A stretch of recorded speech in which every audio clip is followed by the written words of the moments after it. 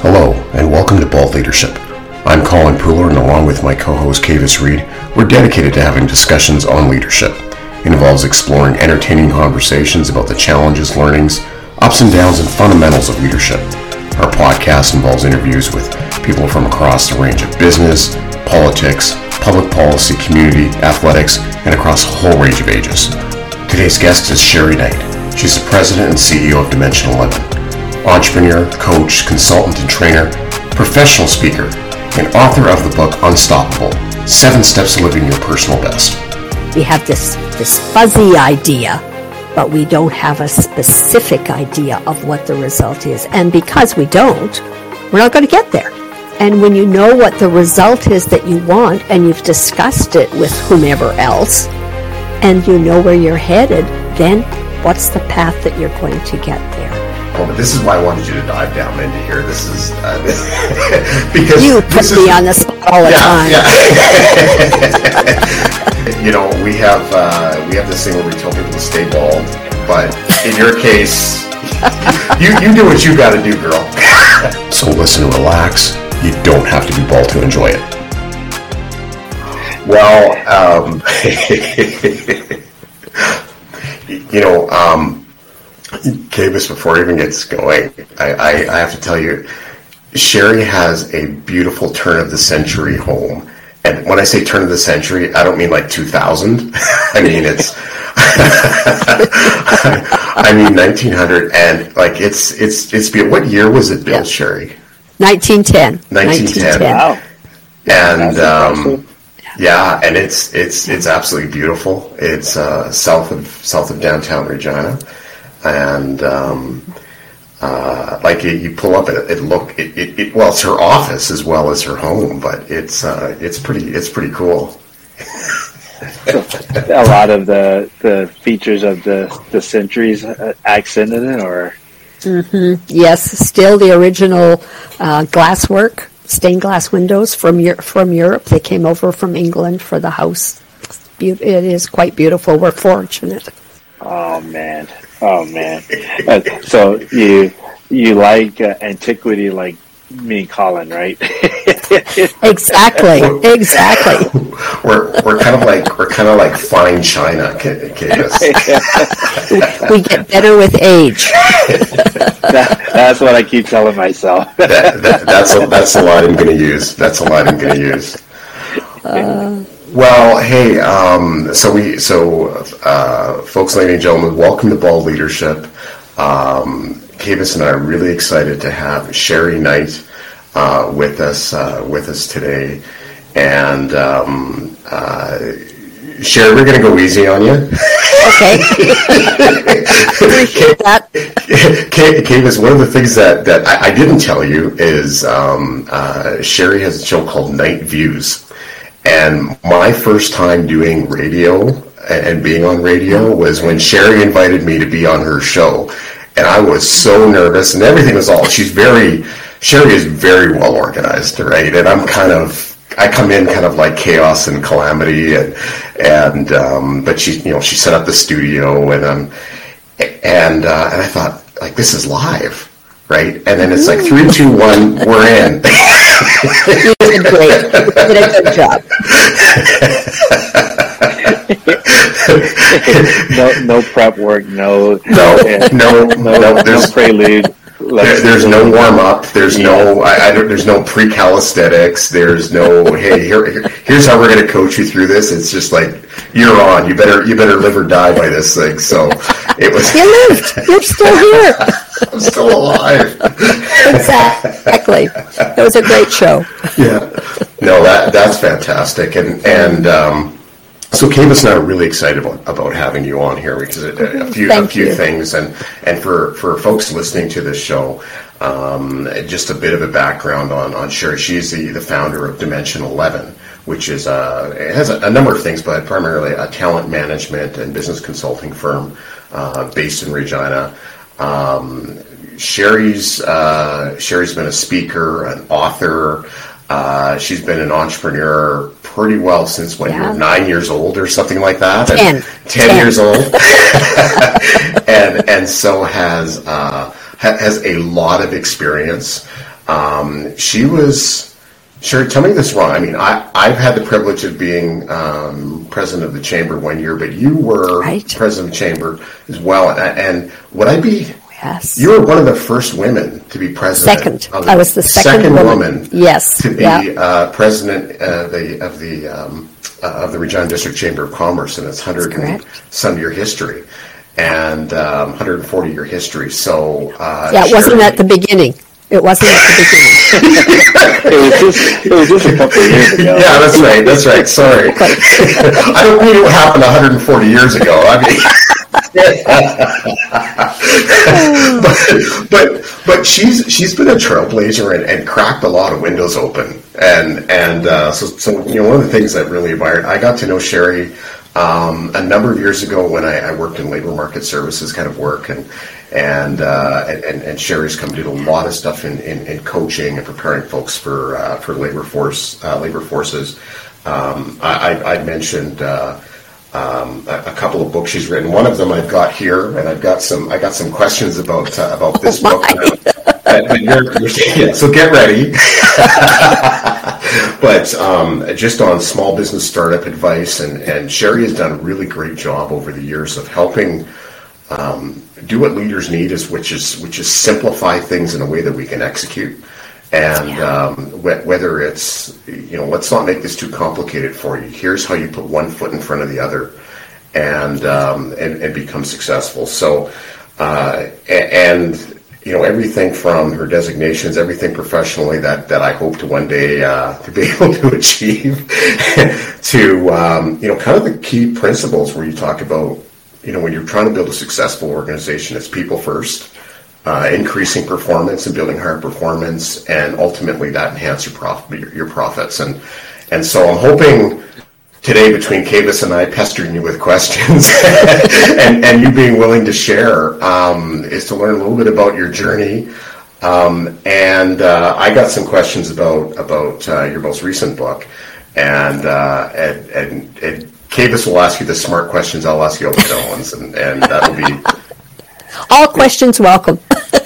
Yeah, and Colin has it wrong, and Colin, you forgot to add that she was the youngest. Right, she was the youngest president of the chamber. Let's put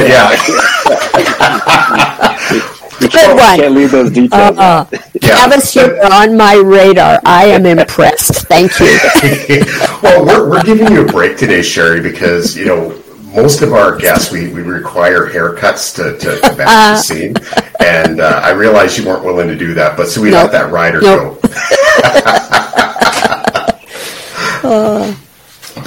But again, thank you.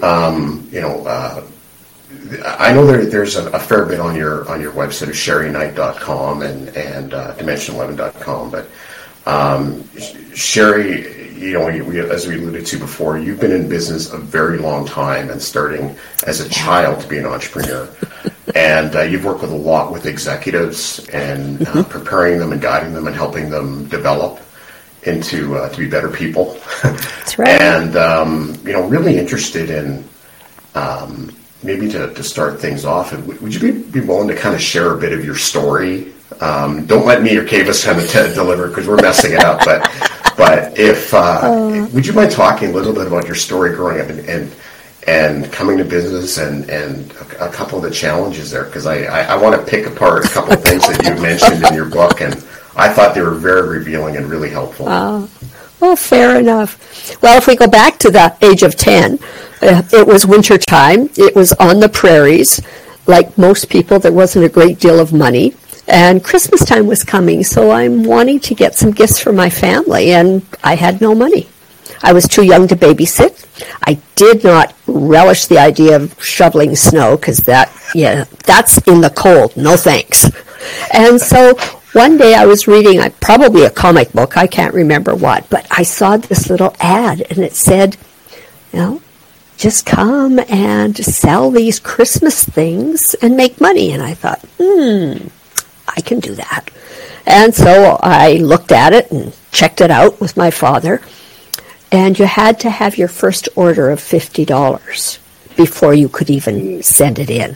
And I thought, okay, I'm sunk. Now what? So my father said, no. took me down to the local bank, co-signed my very first bank loan. And at the age of 10, I was able to start my business. I did that for many years. But more importantly about the aspect of starting it was the fact that at a really young age, I learned that when you knocked on a door and they said no, it didn't mean no forever. It just meant no for not now. Not many people in business have that opportunity to learn that one that young. And it stuck with me all the time. You don't want me today? No problem. I'll be back tomorrow or next week or next year because you probably want me then. And so it's that aspect of keeping up with things. And, fast forward there, one of the things, my very first book, right, is Unstoppable, 7 Steps to Living Your Personal Best. Well, I always wanted to be a school teacher. Loved the thought of being a school teacher. It's what drove me. And then, as kids do in grade 12 on the prairies, the guidance counselor, we all took this trip to the university and saw what it was and how you could get in and everything.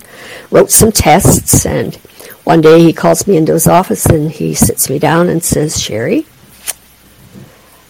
they suggest that you're not university material. You might want to go and do something else. And of course the tears, they're right here. And I'm sitting there and he's got his hands folded and he's looking at me. And I said, but what am I going to do? I want to be a teacher, and you can't be a teacher if you don't go to university. And he looked at me and he said, number one, he said, you apply to every university. Somebody will take you. Okay, that's fair. And then just before I left his office, he looked at me and he said, they told me the same thing. You're okay. And I went home that night and I thought, well, if he could do it, so could I.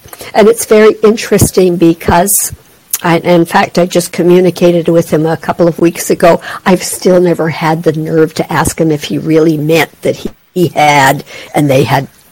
I thought, I don't want to know. I don't want to know. Because that gave me the impetus to go home and say, if he can do it, so can I.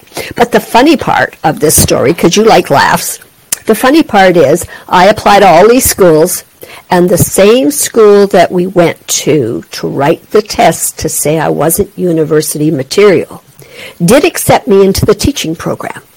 So what does that say about, right? Crazy.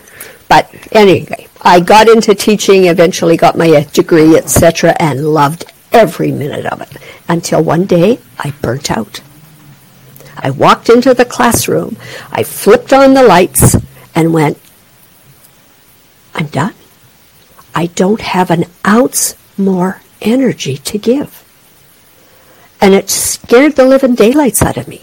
I thought, what am I going to do? I thought, well, you can't even think about this now because kids will be coming in an hour. So get yourself organized, etc. I went home that night, discussed it with my husband. Next day I walked in, and this was a day in February, right? Dull, dreary. Gave in my resignation and said, I'll be out of here at the end of the year. I didn't feel it was fair to leave in February because that's not good for the kids. But can you imagine? Because I had many teachers come to me afterwards and say, like, what about your pension? And I'm going, really? You want to talk to me about my pension? You don't care about me being, here 25 years and being burnt out for, a long time. And all of a sudden it's, you're teaching my kids? Like, you don't want that, right? But that's very interesting how many people think. And for entrepreneurs, that burnout is so close to the top. It's really crazy. I have burnt out 3 times in my life. I now recognize it before it happens. Yeah, right. The last time I burnt out was I was laying in this bed. I woke up and went, okay, what country am I in? What city am I in?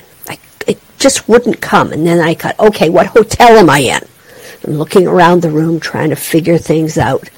And finally, after about 5 minutes of laying there trying to figure out where I am, I realized I was in my own bed, in my own bedroom, in my own house. Now that's scary. So Wow.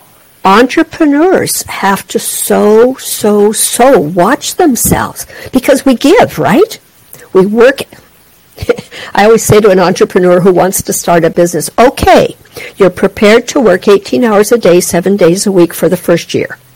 And they kind of look at me and I go, that's often what it's like. When you're starting to get things on the road, you can be working horrendous hours. Is your family prepared for that? Because if they're not, then maybe you want to rethink it. If you're thinking that going into business is an 8-hour day job or a 4-hour day job, forget it. Do something else. Let somebody else pay you. Kavis, does this not sound like a conversation we had the other night? That's why now my head's going, preach on. Well, entrepreneurship is wonderful. You know that. But at the same token, you have to figure out how to do it. And that's why I spend so much time with the clientele that work with me on systems. Because if you don't put the systems in, it'll ruin you. You will have no life. This is so. Before I get to my question, the real questions I want to ask you, the ones that I don't know if you get beads of sweat anymore. Usually when someone says I got a question for you, my bald head starts to shine a bit more because it's getting sweaty. But so you've been through this journey, and how did you make the shift then from what you were doing at the time to helping manage talent and helping people navigate through, kind of the leadership elements? Because you worked a lot with executives, whether identifying them or preparing them. Yeah. Well, actually, I started my business when I left teaching, because teachers kept coming to me and saying, well, I want to do this, and I want to do that, and I want to do the other thing, but I only have these skills. And I'm thinking, no, you don't. You have these skills. You have horrendously humongous, wonderful skills if you're a teacher. And so I started helping teachers figure out where they wanted to get to. And that morphed into my business. And that morphed over the years into a variety of areas. A big thing that I did and still do is work with individuals, companies who are letting people go. So they're downsizing, they're right-sizing, whatever word you want. They're making adjustments and saying to somebody, sayonara. And so I help those individuals either go back to school, start a business, retire, or most often get another job. And so that's where it came into. Those are the 4 areas where I can comfortably assist individuals and give them some guidance. Just this morning I had a phone call from an individual saying, I was talking to so-and-so who said I should phone you. And so we got on the phone, and this fellow has a very good background as an accountant, but it's from another country. And he has just arrived in Canada. And he's hoping to get a job. I said, here's the first place where you go. And I told him where he could go and hopefully have somebody assist him there from the perspective of accounting in Canada. Because most accounting firms in Canada will want him to have a background, right? Have some experience in Canadian tax. Well, we've got some of those places that are willing to teach people because they're sort of the run-of-the-mill taxation places as opposed to a regular CPA. So, it's just that aspect of knowing, who to connect with. Yesterday I had a phone call from a fellow who said, when I came to Canada 12 years ago and bought a house, they told me that I didn't need to have, because it's combination business and house, they told me I didn't have to have the fire escape for our family, because they lived in the house on the 2nd floor.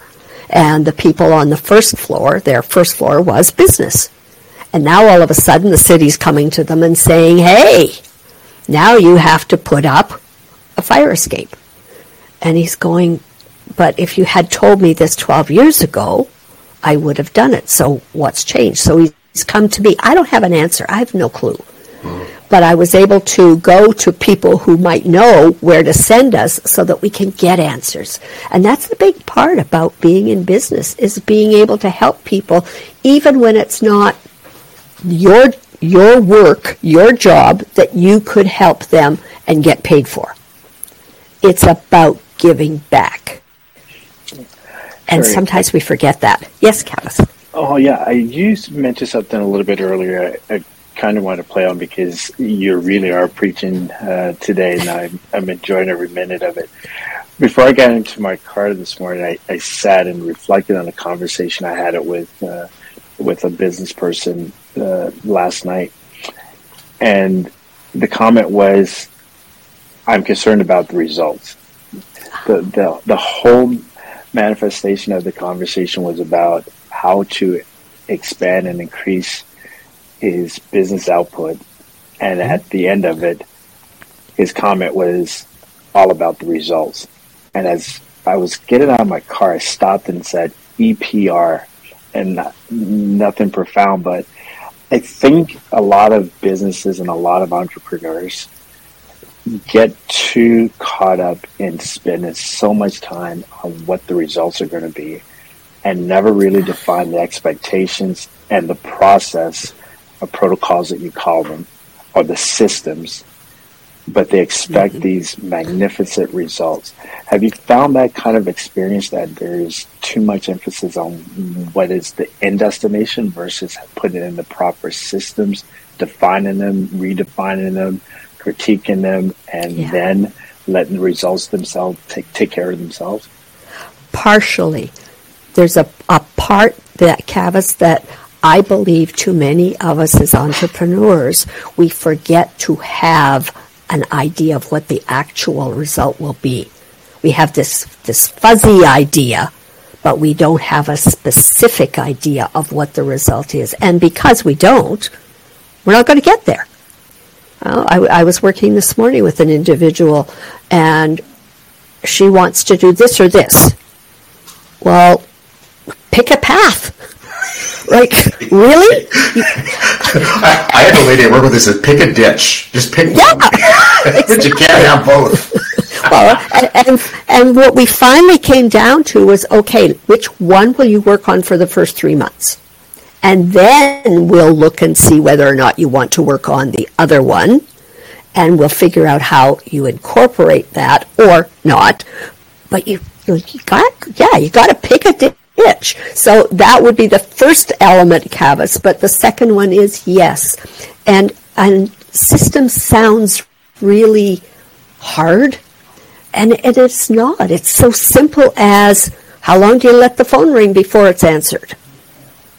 Now, if somebody comes into your office and you're working with a project and you don't need or can't be interrupted, what's the process in your office for interruptions?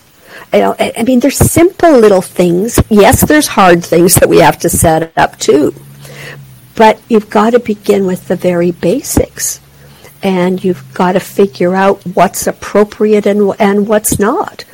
And when you know what the result is that you want, and you've discussed it with whomever else, and you know where you're headed, then what's the path that you're going to get there? And there's many different parts to that. So I don't know if that answers your question, Kavis. No, it does. It's a real important thing that we've all heard, the devil's in the details. But so many people are so reluctant to actually get their hands dirty in details that we miss the obvious things that don't allow us to get the results that we're looking for. And if you don't mind, when you talk about systems, it can be intimidating when people, especially entrepreneurs, because there are 1,000 things going through your head, 1,000 things that you have to address.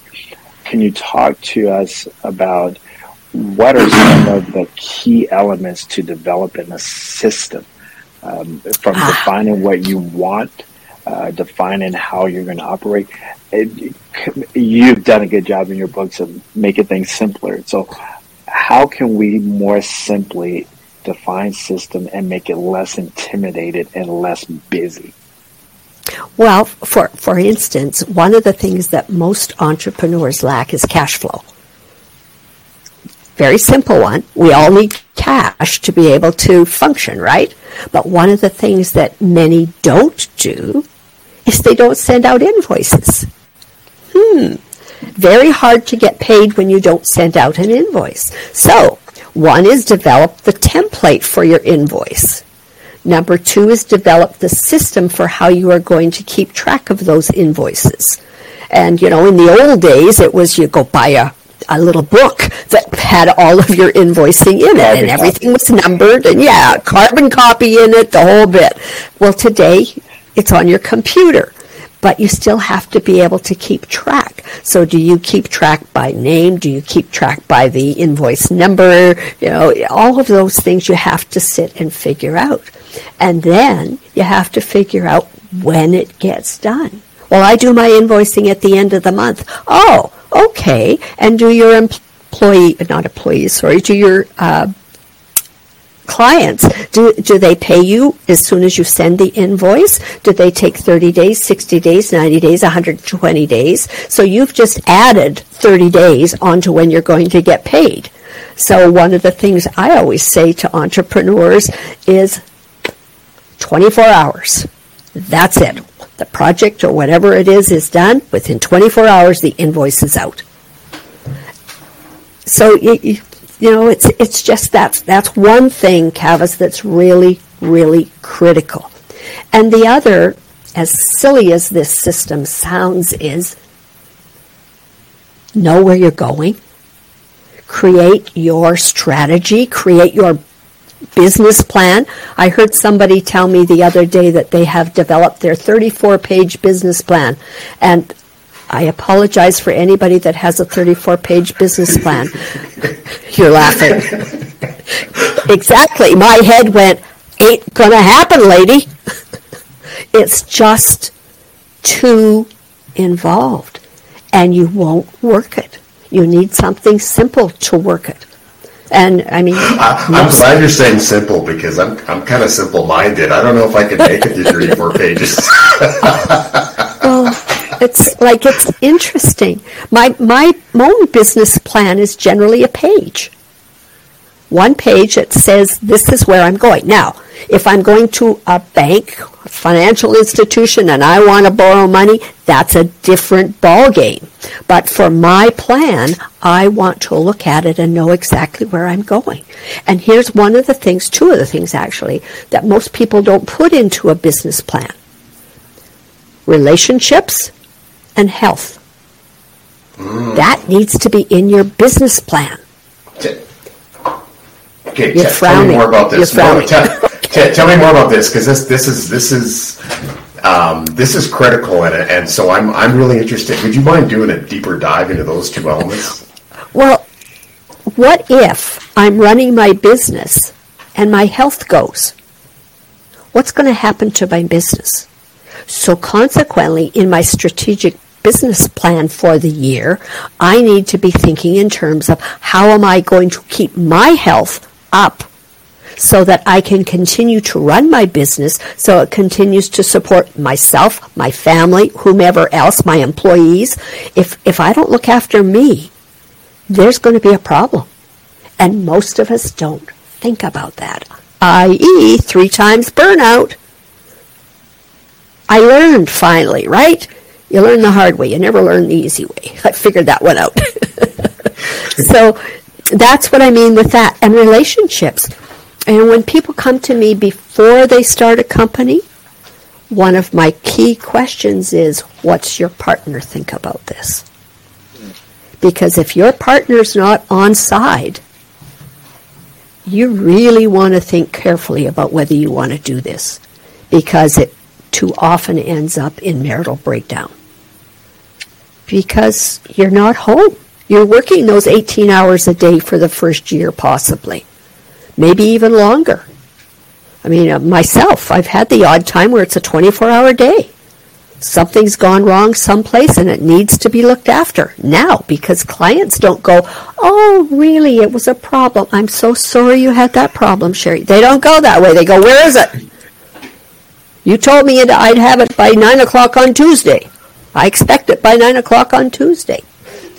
So, and the other part of building that in is, if you have children, how are you going to be there for your kids when you've got your business?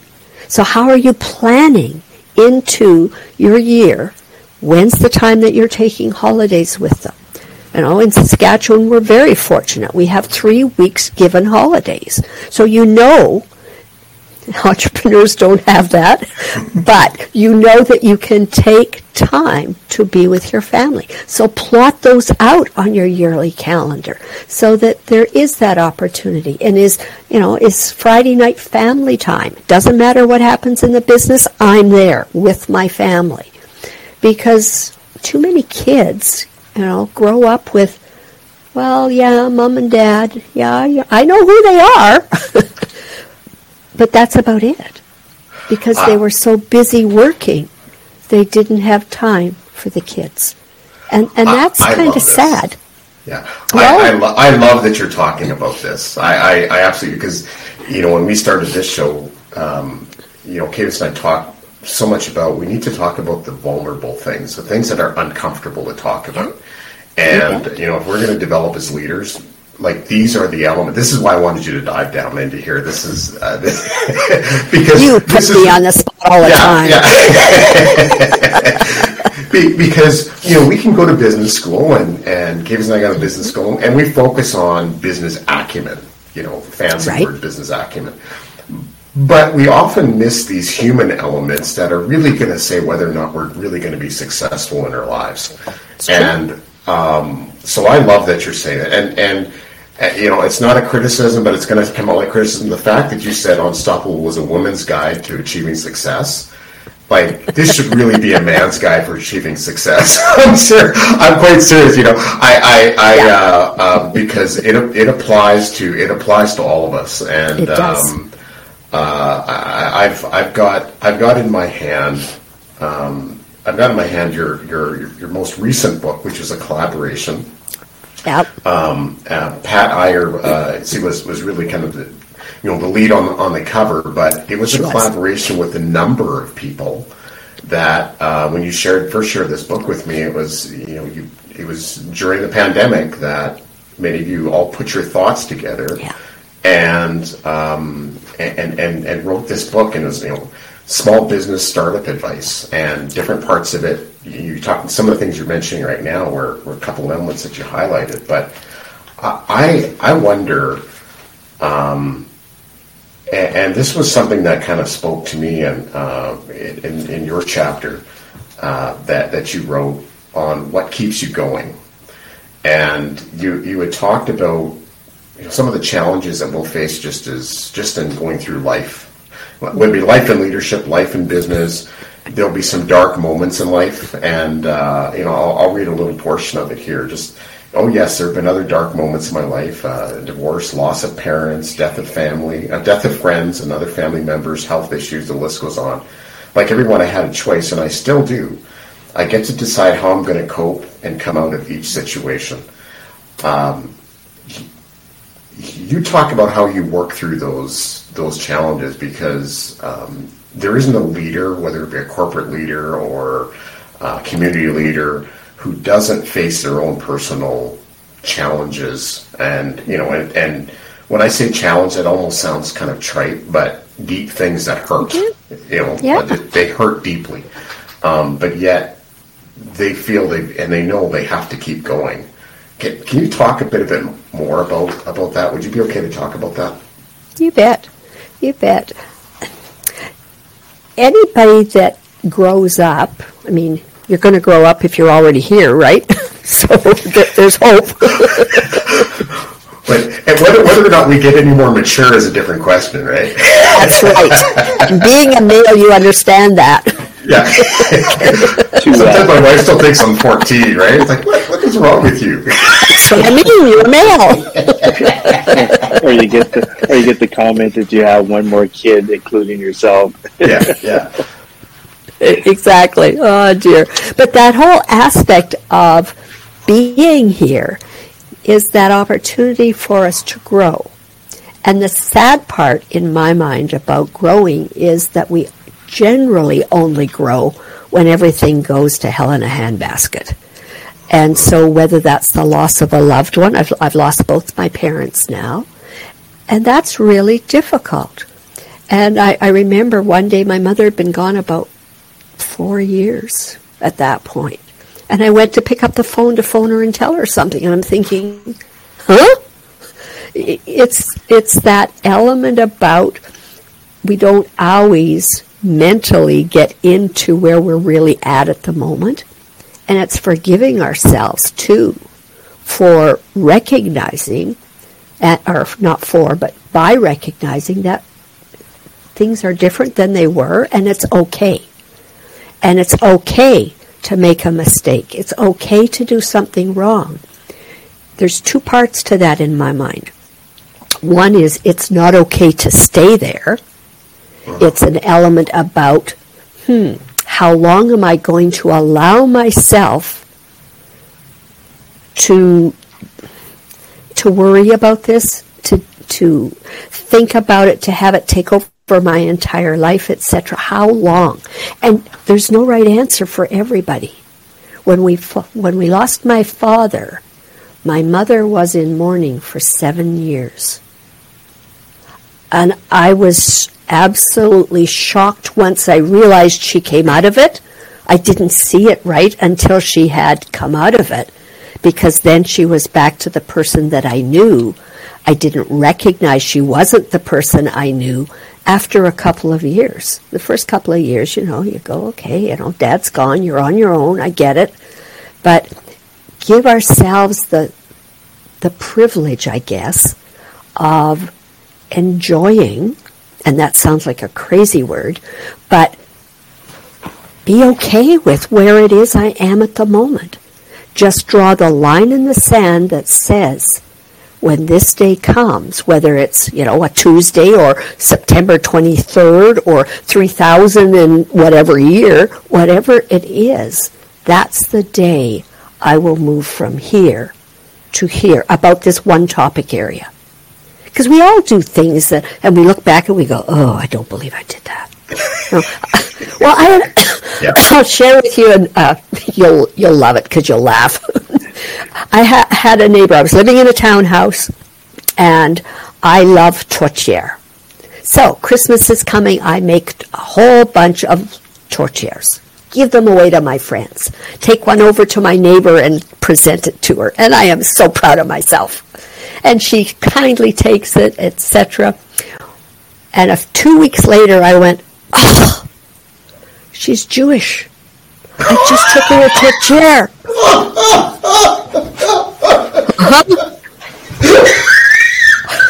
So I go over and I knock on her door and I say, I am so embarrassed. I am so sorry. It didn't even dawn on me. And she said, Sherry, it's fine. My sister's Catholic and she loved it. The question I asked is, how long before she moved out? A long time, fortunately. Oh, dear. I was just, I was so embarrassed that I had done that. But I had. So, stiff upper lip, lick it up, kid. Go and apologize and get it over with. Or I could have waited until next Christmas and not given her one next Christmas. Then I'd be worrying about it all year, right? No, don't need to do that to yourself. Deal with it. I think it's Frederick Douglass that's credited with saying, without struggle, there's no progress. And when you're building something, all too often we miss the beauty of the challenges. Yes. Where do you see most entrepreneurs and most people that are in that? I think you can be an entrepreneur without starting a business. You're thinking, you're the kind of logic and the kind of pathway that you use to come up with an idea of creativity. where do you think, besides the financial, where do you think most entrepreneurs fail? Forgetting that the customer is always right in Yes. their own mind. Yes. Okay? They don't have to be right, but in their mind, they are right.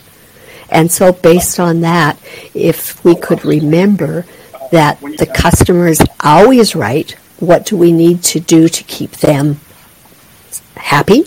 I mean, today good customer service is not enough. Everybody strives for good customer service. We want this. And so how do you go about delivering it? Well, you do whatever it is that it takes. I had a chap phone one time, and one of my staff came in and said, "Oh, there's this guy on the phone, and he's really upset." And I said, "Okay, fine." So I took the call. And That sounds like a Monday morning. I remember what day it was now. But in chatting with him, he his voice was upset. He was angry. What gives you the right to send me these faxes? This was a day or two ago, right? And so I said, well, I'm sorry. I said, faxes don't generally go to anybody unless they have said that we could fax them. Same thing today, right? Emails don't go to people who don't say they can't get emails from you.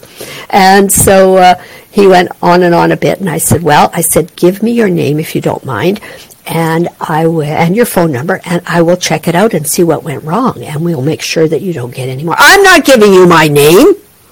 I thought, okay, fine, all right. Think about this differently. And so we chatted a bit more, and I said, well, if you give me your name, I can do this, but without your name, I can't really look. Perhaps if you gave me your fax number, I could check that. Not giving you that. And finally, it got down to, well, who's going to pay for the paper that cost for that fax? And I said, sir, if you give me your name and address, I would be glad to send you 25 cents. He hung up. But the customer is always right in his or her mind. I would have been a little disappointed too, because you didn't add GST to that. Yeah, you're right. I should have. Another point that and thank you very much, because I'm getting an opportunity to get some very good notes from you.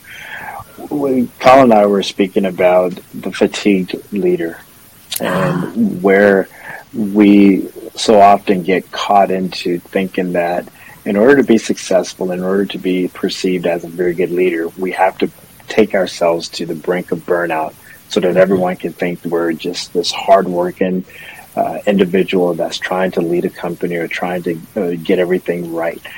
You touched on taking care of your health, because your health is tied to the success of the business, your relationship, etc.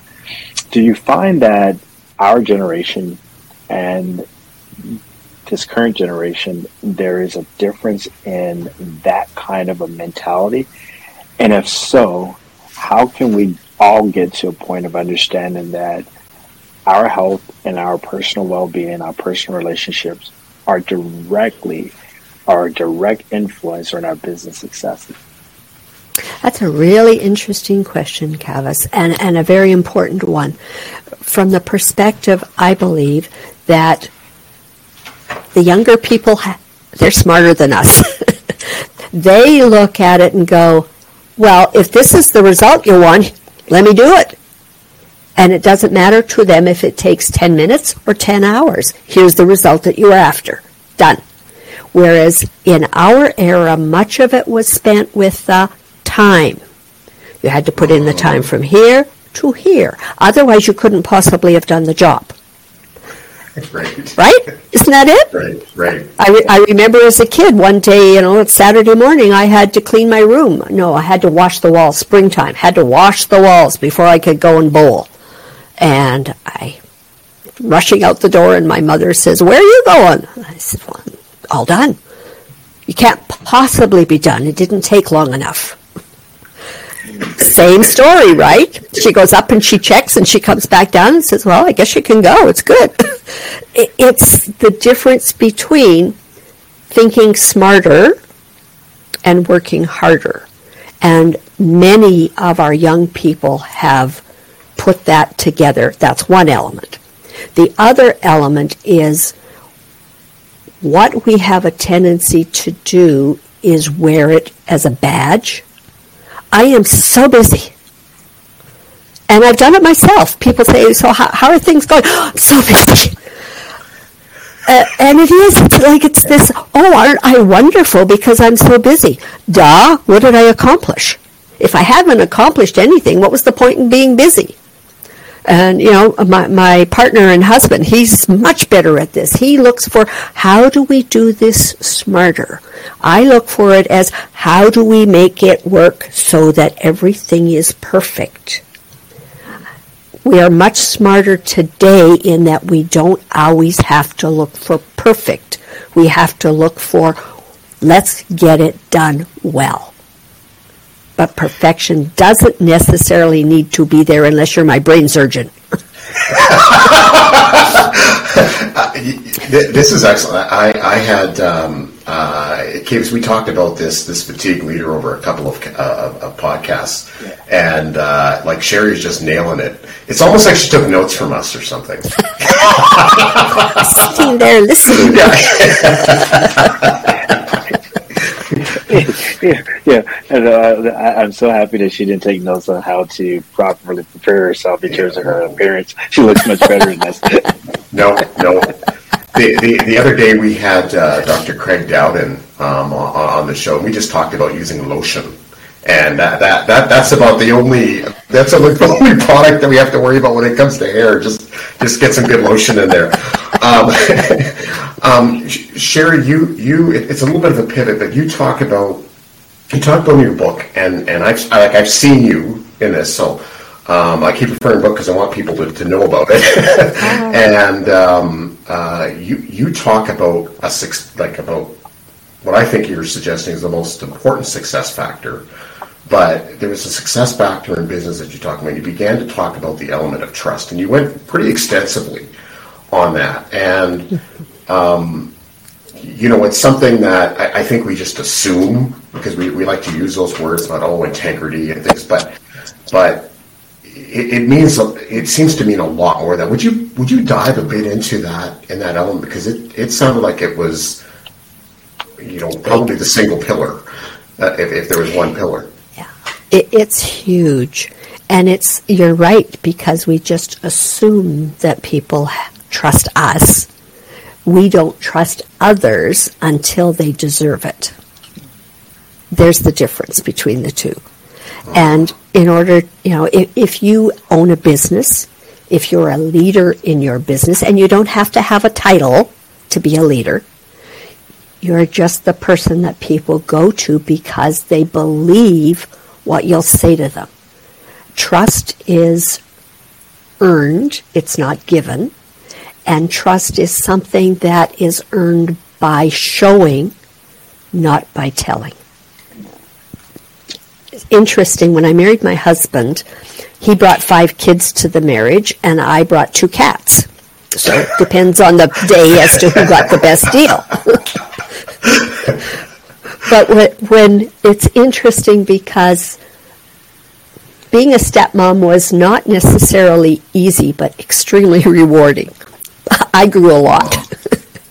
And when I look at this, a few years ago, the youngest, which is our son, we were talking about something, and he said, there were times when we didn't like you at all. Yeah, okay, I get it. But he said, we always knew we could trust you. You would never lie to us. You would never tell us something that wasn't true. And that has stuck with me over the years, because that's what I hope I'm all about, is being trusted, that I will be honest. You may not like what you hear from me, but I'll be honest with you. If you want to know where your business is heading, I can tell you, and hopefully it's good, but sometimes it's not. And I've had to say to people, you're not going to like what I hear. Here's where it's at for you. Because if we don't do that, why should anybody want to listen to us? They've got to know. Thank you for saying that, because you know I this is even something for myself, because I want to be liked, right? And we all do. We all want to be liked. Yeah. But really, what is more important, you know, in a relationship, you know, whether I'm saying the things that cause people to go, oh gosh, you know, I like that guy, he says the right things, or do they truly believe that this is somebody that they can, they can trust? They can trust with their business, or trust with their relationship with their children, or trust with. I mean, that's just a far deeper thing. And so, you know, as you talk about that area of trust in your book, I thought that was powerful, and I thought it was you know, a critical element I wanted to talk about. But you know, and I realize our time is starting to run short. We always have a couple of special questions at the end that we want to be sure we save up, and Kavis usually is the one who kicks it out at there. Okay, really in the spot. Okay, Kavis, your turn. No, you got to learn with our relationship that Colin is too humble to say that he's the smartest and the best looking one. Well, the better looking one, I'm good with. I'm good with that. No, this has been fantastic. The biggest thing that Colin and I were talking about when we first started this is, how do we, and again, we're going to use the word perfect. This is a theory of ours. What are some of the element, or the most important element in your mind, if we're building the perfect leader? The prototype. The prototype leader. What is the most important characteristic that individual should have? We just went through it. Trust. If they don't have trust, it doesn't matter what else they've got. It will be overlooked. And the trust comes from showing, not telling. And that's where so many of us forget. We go blah, blah, blah, blah, blah, blah, blah. And we tell what should be or shouldn't be or whatever, without taking into account how this touches the hearts of other people. Because the heart is the number one thing. My husband, partner, who was also the head of Coca-Cola here, he had a sign on his door that said, I care. And anybody that came into his office, he said, I had to live up to what was on my door. It wasn't my name. It was I care. And I had to live up to that, because if I didn't, all the several hundred people throughout the province that worked for him, they weren't going to trust him. And that's for everybody. Do what you believe is the right thing to do. Is it wrong sometimes? Yes.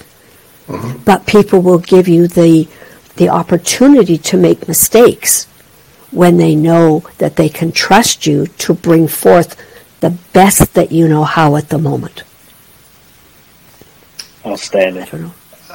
Outstanding. I'm so glad we record these, because I can never write notes fast enough on this stuff when we get a chance to talk to people. Kavis, I mean, he and I talked offline, and I have so much respect for you, Sherry. Thank you.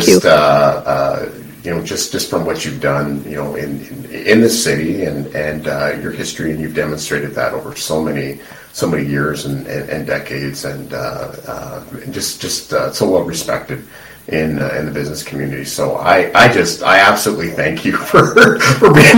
I was kind of nervous when I asked if you'd be on this show, and I thought, wait a minute, she threw me into a sweat box when I went under hers.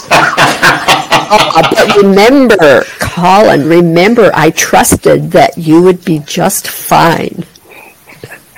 And he will always be fine. Yeah. Yes, exactly. You were gentle with me. It was good. It was really good. It was really good. You know, we have this thing where we tell people to stay bald, but in your case, you do what you got to do, girl. I don't know.